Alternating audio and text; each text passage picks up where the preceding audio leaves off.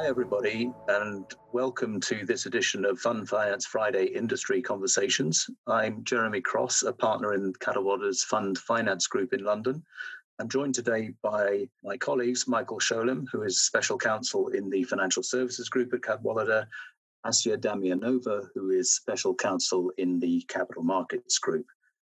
What we're going to be talking about today is LIBOR transition, and specifically with reference mostly to the sterling LIBOR transition. It's a subject that I know people will have seen a lot about in the papers and in the industry press, but we thought it would be helpful to talk through some of the issues in general, some of the timing issues, some of the issues that yet remain to be resolved. And Michael and Assia have very kindly agreed to join me to talk about all of this. So maybe I will start by just setting the scene a little bit, and then I will hand over to Michael and or Assia. So the issues with LIBOR as a rate-setting mechanism go back quite a long way. There has been a level of dissatisfaction with the LIBOR rates for a long time in the market, and we have now got to a point at which the decision has been taken to get rid of LIBOR at some point relatively soon, and we'll speak more about that in a minute and discuss it, and also to introduce some alternative rates to LIBOR, which it is hoped will more accurately reflect the market, will be less open to abuse, etc., etc. So that's a very broad introduction. At this point, maybe I'll introduce Michael Sholem. And Michael, would you be able to give us a bit of regulatory background as to how this is all playing out at the moment and how it's going? Sure, thanks, Jeremy. So the regulator of LIBOR itself is actually the UK Financial Conduct Authority. It's the regulator of ICE benchmarks who administer the LIBOR rate.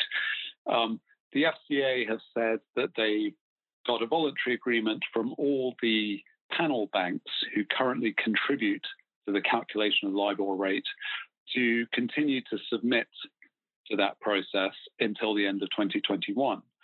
But the FCA has also said they don't intend to insist that those banks carry on providing submissions to that process after that date. So LIBOR is scheduled to end at the end of 2021. There are clear regulatory expectations that have been set out over the last 2 years in relation to the process of what's called LIBOR transition, the transition away from LIBOR to alternative reference rates for all kinds of financial contracts. What are those regulatory expectations? Well, first of all, the FCA and the PRA, the Prudential Regulator of Banks, have required firms to identify their use of LIBOR across their businesses. They have asked banks to quantify the level of their LIBOR exposures. They want banks to set up clear transition plans with senior managers in charge of the transition process and make sure that transition team is adequately resourced. They want to identify both prudential, i.e. risk to the solvency of the firm, and conduct risks that are associated with the transition process.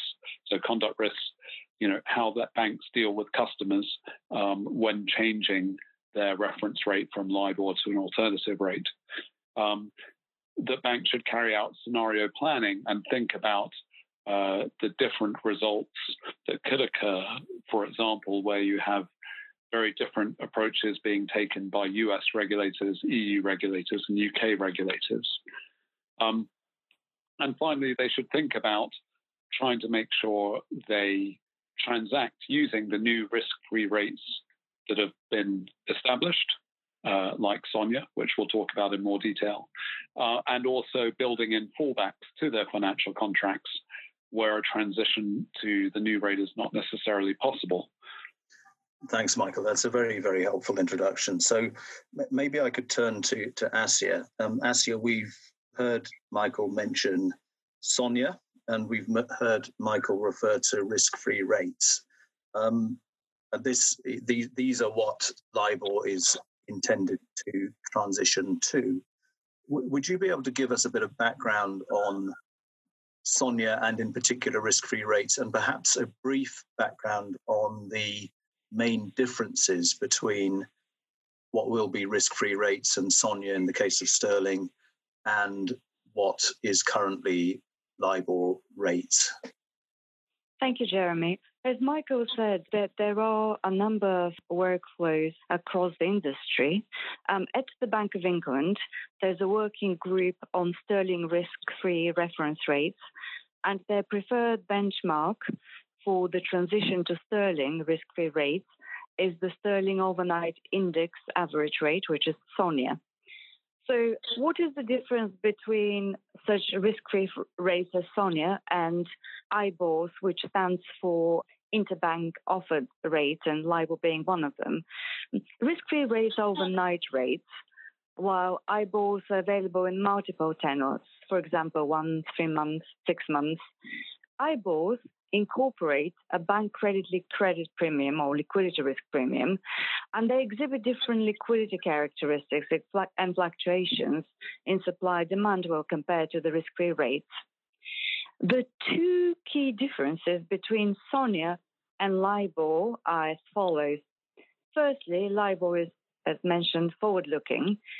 It is agreed at the start of an interest period and for a defined tenor, so for example, 1 month going forward. While SONIA is backward-looking, so it cannot be determined until the end of an agreed interest period. And of course, SONIA is a risk-free rate. It doesn't incorporate any element of liquidity risk. And we are going to discuss the implications of this second difference a little bit later. So given those two differences, the solution that has been developed by market participants to mitigate the effects of this key difference between SONIA and LIBOR is as follows. You aggregate the SONIA rates on a compounded basis over an interest period to produce a term interest rate. What does that mean in practice? Well, that means that the interest rate on a SONIA loan will essentially be reset on a daily basis. So a 3-month interest period would be made up of 3 months' worth of daily rates. And then you use a so-called lag period and observation shift, and I'll explain what those are. So what those are then you take a period over which the daily SONIA rate is compounded, which lags the interest period by, say, 5 working days before the start and the end of the interest period. And then your observation shift results in the interest being calculated from the start of that, inverted commas, lag period to the end of the lag period. So that will allow you the compounded rate and the related interest payment to be known, in my example, 5 days before the interest payment date. So this 5-day period will provide borrowers in a loan situation with a working week to move funds if needed, for example, in order to meet the interest payments. Thanks, Asia. So I guess the point to bring out of this 5-day lag in particular is if you look at how LIBOR works now, particularly in loan agreements, there is more or less certainty at the beginning of the time you set your interest rate as to what the eventual rate is going to be, because as Asia mentioned, you have the tenor of 3 months, 1 month, whatever, as a look forward. So it is essential where you have a daily overnight rate, as Asia said, to find a way of not getting right to the end of the interest period and having to try and assess interest on that day, which would be an outcome neither good for borrowers nor for lenders. But perhaps I could move on to Asia or Michael. The obvious solution to this, if there was a solution, and if we were trying to keep this very similar to the way LIBOR works, would be to have a forward-looking SONIA rate, which was equivalent to LIBOR, that it asked, or allowed for 3 months or 1 month or other look-forward rates. Is that something that is in prospect at all and or recommended by the regulatory bodies or indeed the industry? I'll take that, Jeremy. Thank you. So, yes, it's fair to say that in the loan market, participants probably would prefer a forward-looking SONIA term rate because it provides, for example, borrowers with visibility and financial certainty on the interest payments. But such a forward-working rate is work in progress for several reasons. Now, the working group at the Bank of England that I mentioned have been steering the market to compounding in arrears on daily rates and not term rates. Because they view term rates as more likely to be used by entities such as retail, smaller corporates, private wealth type customers, and not sophisticated market participants. And also, the other reason has been that term forward rates might reintroduce some of the risks that are currently inherent in the LIBOR system. Daily rates, kind of from an industry point of view, are more likely to conform to the risk-free approaches in other currencies. So that will be important for multi-currency loans, which are a standard feature in mid-market loans. So that's the first part of my answer is here's where the Bank of England is steering the market. However, of course, there is work that is being done. So kind of as a second part of my answer, I should mention that Refinitiv, which used to be Thomson Reuters, have just launched the prototype term SONIA reference rate. So, of course, they have experience in administering benchmarks. So they're creating a British pound sterling forward-looking term risk rate that is published daily prior to noon, and that will be available on 1, 3, and 6 month tenors. But in conclusion, I'll say that Refinitiv expects to launch a regulated version of the rate towards the end of this year. So that's quite an ambitious project that is still work in progress, but seems to be on track to be available by the end of the year. I guess, Jeremy and Assia, from a regulatory point of view, that there's a key conduct risk here, which is explaining, first of all, will loans based on SONIA or possibly if we can get one in place, a SONIA term rate, how will the economics be different, first of all? And from a regulatory conduct point of view, the key point is explaining to a bank's customers what those economic differences are where they're changing the rate from sterling LIBOR, for example. And that's a key challenge given we're still looking at what might be the appropriate rate to use in each circumstance or which variation of a SONIA plus a credit spread, what that might mean for bank customers. And there's a critical piece of work going on within banks to decide how they explain all of this to loan counterparties.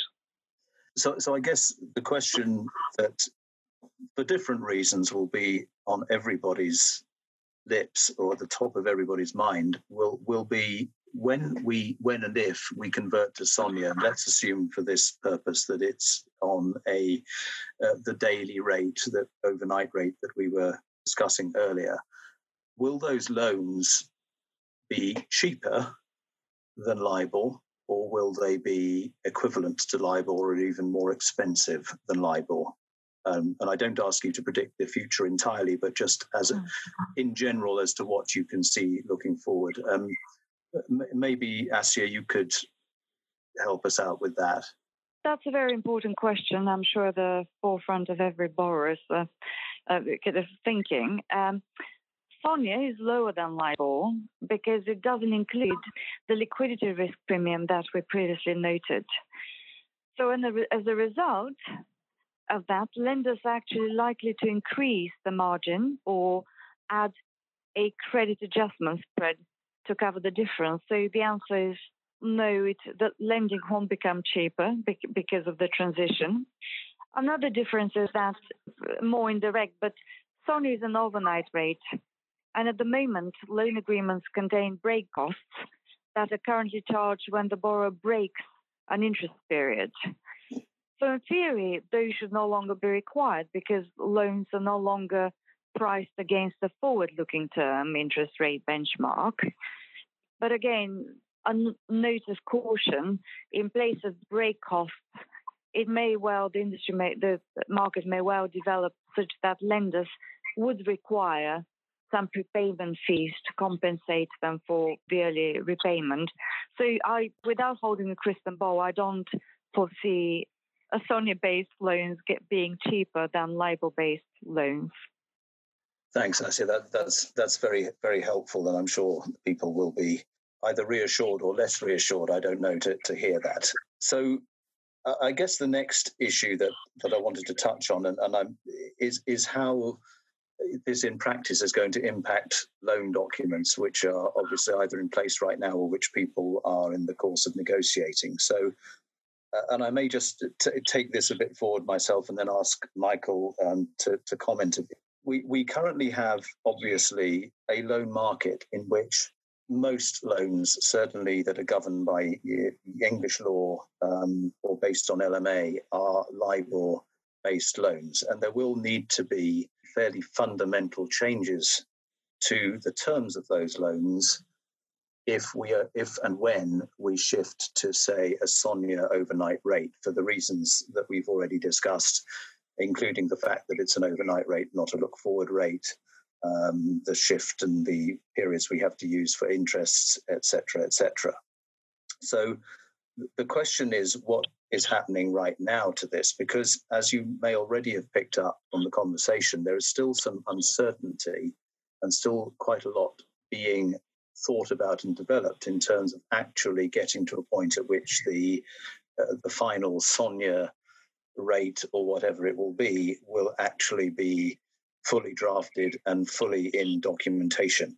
It's worth mentioning, by the way, that there have been some deals done with a SONIA replacement for LIBOR already, but it's still a fairly nascent part of the market.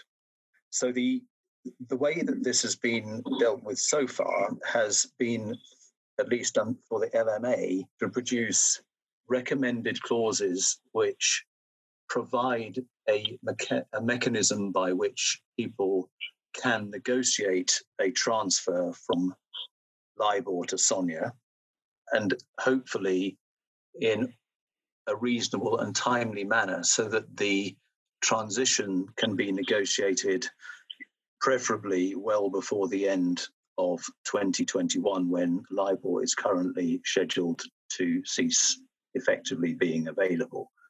So at the moment, the LMA has produced recommendations and LMA wording, which actually sets out the amendment process.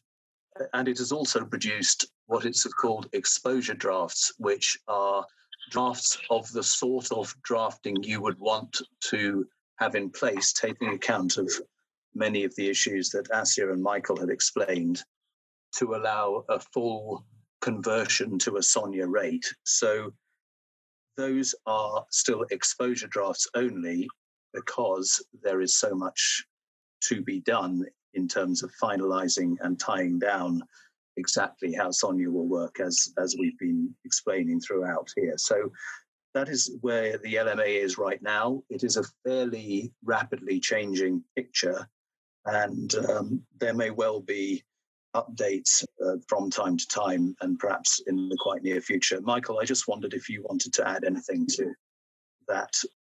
Thanks, Jeremy. I guess the related point is that earlier in the year, the Bank of England working group on sterling rates did publish a roadmap setting out milestones and deadlines for transition, including an aim that funders stop writing LIBOR-linked notes by the end of the third quarter of 2020. I think definitely because of COVID-19 and the difficulty in finalizing the variations on SONIA that need to be put in place, that date has been pushed back to the end of the first quarter of 2021. But I think it's a key point to note that this is a process that can be done now, in terms of lenders are already stopping offering LIBOR-based loans. Lenders are developing SONIA-based loan templates that can be used, and also beginning to look at the LMA language that we've just discussed. Maybe Asya wants to say a little bit more about the proposed LMA replacement of screen rate clause which has also just been updated in the past few days. Sure, thank you, Michael. So picking up where Jeremy left, the LMA has done significant amount of work in that respect. That clause, the revised replacement of screen rate clause, was first published as a standalone document in May 2018, and then it was subsequently incorporated into the LMA recommended forms of facility agreement. And now in August, the LMA published a supplement to that clause. So I'll very briefly describe how the supplement can be used depending on, or how it cannot be used depending on the compliance preference of the particular entity. So at the one end of the spectrum, i.e., if one desires the greatest certainty for borrowers and lenders, market participants would prefer to include pre-agreed conversion terms in their facility documents. So such terms, and I'll mention where we are with their drafting, such terms really involve a switch mechanism, which provides for the benchmark rate to be automatically converted to an alternative rate on pre-agreed terms set out in the documents on the earlier of an agreed date or the occurrence of a specified trigger event. This supplement that I mentioned has just been published actually doesn't constitute such pre-agreed conversion terms. But the LMA at the moment is about to produce a form of facility agreement that incorporates a switch mechanism. So that's the most conservative approach. In the middle of the spectrum, some market participants may have been able to agree an outline of some of the terms that may apply to benchmark conversions, and they may wish to then include an agreed process for negotiation in their facility documents, perhaps set out in a term sheet or similar. So the supplement includes a placeholder allowing it to be used in conjunction with that approach. And then the third alternative, the other end of the spectrum, i.e. where market participants haven't been able to agree terms that will apply to a benchmark rate conversion, they would wish to consider the inclusion of just an agreed process for negotiation in their facility documents. So the supplement that's just been published in August is designed to provide an option for such an agreed process for negotiation because it provides for the parties to set a date sufficiently ahead of the end of 2021 to agree in good faith the use of a replacement benchmark. Thank you, Asia. There are obviously several approaches. I guess the next question is what happens if you borrowers and lenders get to the end of the deadline period, so they get to the end of December 2021, and they have not been able to renegotiate the facility terms so that SONIA or some other rate has been effectively agreed and tied down. And in this context, Michael, I wondered if you could have a go at explaining the way in which the regulators and others are looking at this, and in particular what they have described, I believe, as tough legacy contracts, maybe also just mentioning whether the concept of tough legacy is likely to apply to a LMA loan agreement. Sure, Jeremy. So as the process for the cessation of LIBOR and the plan for LIBOR transition came into focus over the last couple of years, a number of market participants identified that there would be a number of types of contract referencing LIBOR where it would not be possible to convert to a non-LIBOR alternative rate or amend that contract to add fallbacks to cater for a situation where the LIBOR rate is no longer published. And those type of contracts are referred to generally now in the market and by regulators as, quote, tough legacy contracts. I think the market feels that legacy loans, both syndicated and bilateral, can be amongst the toughest category of contracts to transition away from LIBOR, given that there's often a requirement for majority lender consent in some circumstances and borrower consent. we don't have a final decision yet from the UK regulator whether that would mean that syndicated loans of that nature, for example, would automatically fall within the tough legacy category. The Sterling working group that we've been talking about has done some work on tough legacy issues and identified a relatively wide range of tough legacy contracts. However, when the UK government came out with some legislative plans to deal with the issue, they implied a much narrower range of contracts as being tough legacy. And I guess that's a good link to just briefly describe what the two proposals are at UK and EU level are for dealing with the tough legacy issue, where you've got contracts that are still referencing LIBOR after 2021. But maybe before I go on to that, maybe Assia or Jeremy, you want to just talk about whether the market feels that a large proportion of legacy loans are going to fall in that tough legacy category.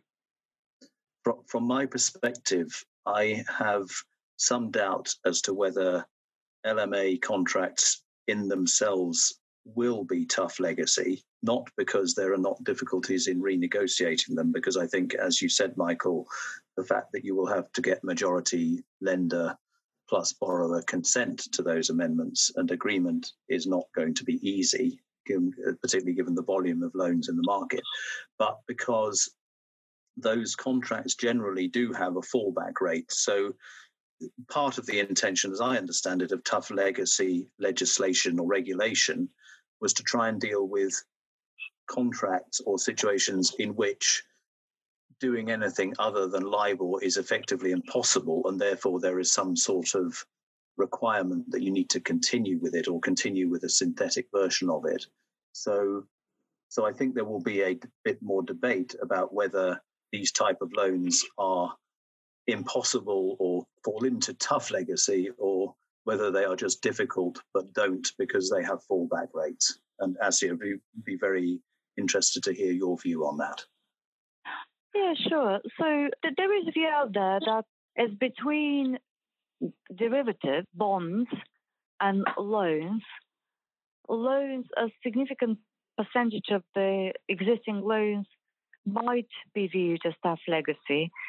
So they are considered the toughest category of contracts to transition away from LIBOR, because not only because of the requirement for sometimes borrower consent or consent of all lenders, but also because some of the existing fallbacks are not really workable. So not the screen rate, which in itself is problematic, but there are loans, significant amount of loans out there, we understand, that contain a fallback to the individual lender's cost of funds, which is quite problematic, as it is quite difficult to calculate and to know what is the relevant cost of a lender of a particular loan. So compared to other instruments, there may be a sizable bucket of legacy loans that are tough to negotiate and transition. Thanks, Assia. So in effect, even though there is a fallback rate which you could use, the likelihood is that will be undesirable, to say the least, and that is why these type of loans may well become tough legacy loans if people are not able to negotiate the alternative in.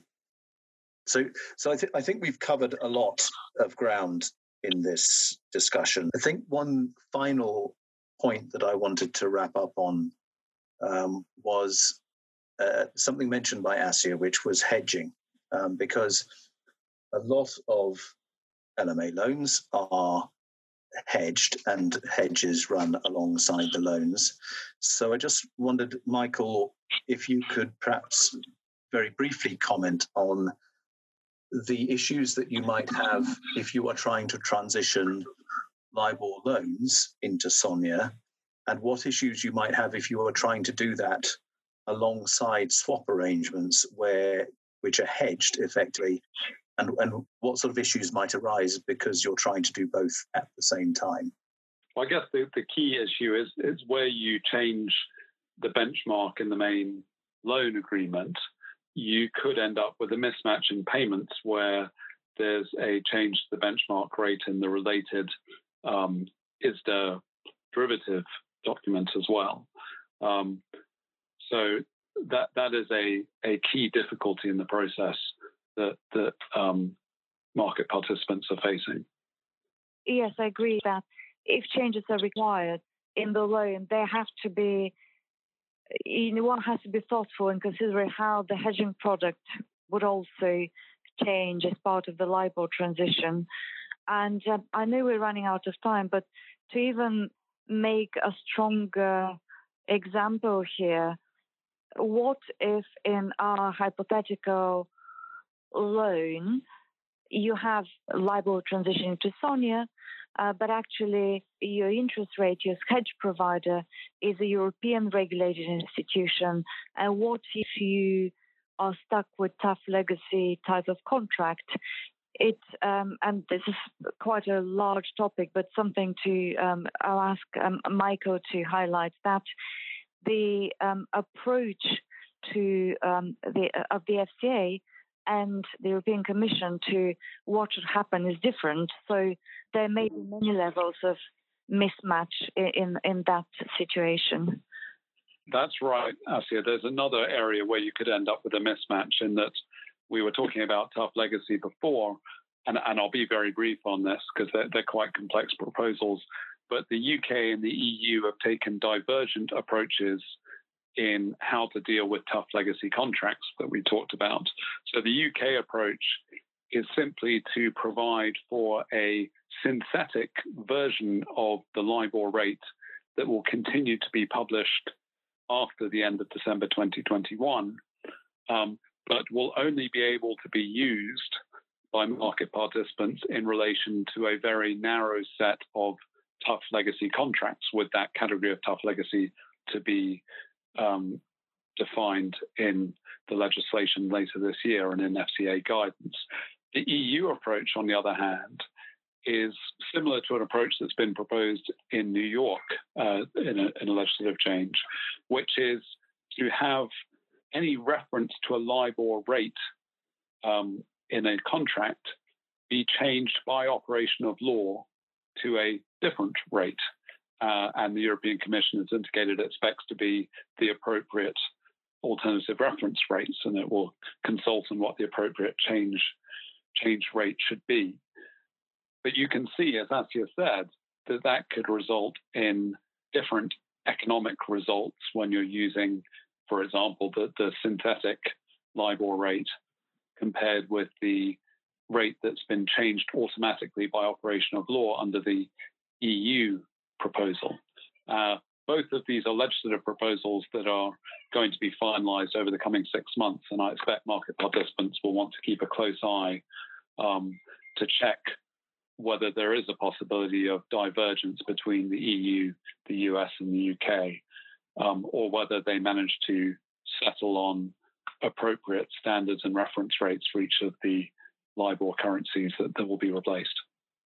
Yeah, there is clearly quite a lot of uncertainty there and stuff, material to be worked through. We need to wrap up, and I think we've managed to get through this whole discussion without mentioning COVID more than once, and we haven't mentioned Brexit at all, but now I have. So since I've mentioned it, and absolutely as the final question, what do you think the impact will be of Brexit, as far as you can say, on what we have discussed? In some ways, rather limited in terms of immediate effect. Once the transition period under Brexit finishes, LIBOR will become what's called a third country benchmark under the benchmarks regulation, the regulatory architecture for benchmarks, meaning that it's a non-EU benchmark administrator producing it. However, there are transitional provisions in the BMR that mean that a third country benchmark can continue to be used by EU supervised entities until the end of 2021. So it kind of, adds to the importance of that December 21 date in the future. I think, there's a possibility that Brexit makes it more difficult to facilitate the necessary cooperation between the EU and the UK on dealing with the cessation of LIBOR. But clearly there is a need for that cooperation, and you would hope that it would continue, notwithstanding whether or not we receive equivalence treatment, for example, in relation to financial services legislation. So thank you, Michael and Asia, very much. And thank you all for tuning into this week's episode. If you have any questions about anything that we have discussed, then please do feel free to reach out, Michael, Asia, or myself, with any questions or concerns that you may have, and we'd be delighted to speak to you. The material and information contained in the podcast is for general informational purposes only. Any use of the audio within this podcast without the express consent of Cadwallader is prohibited. Quotes from this podcast may not be used without the express permission of the speaker.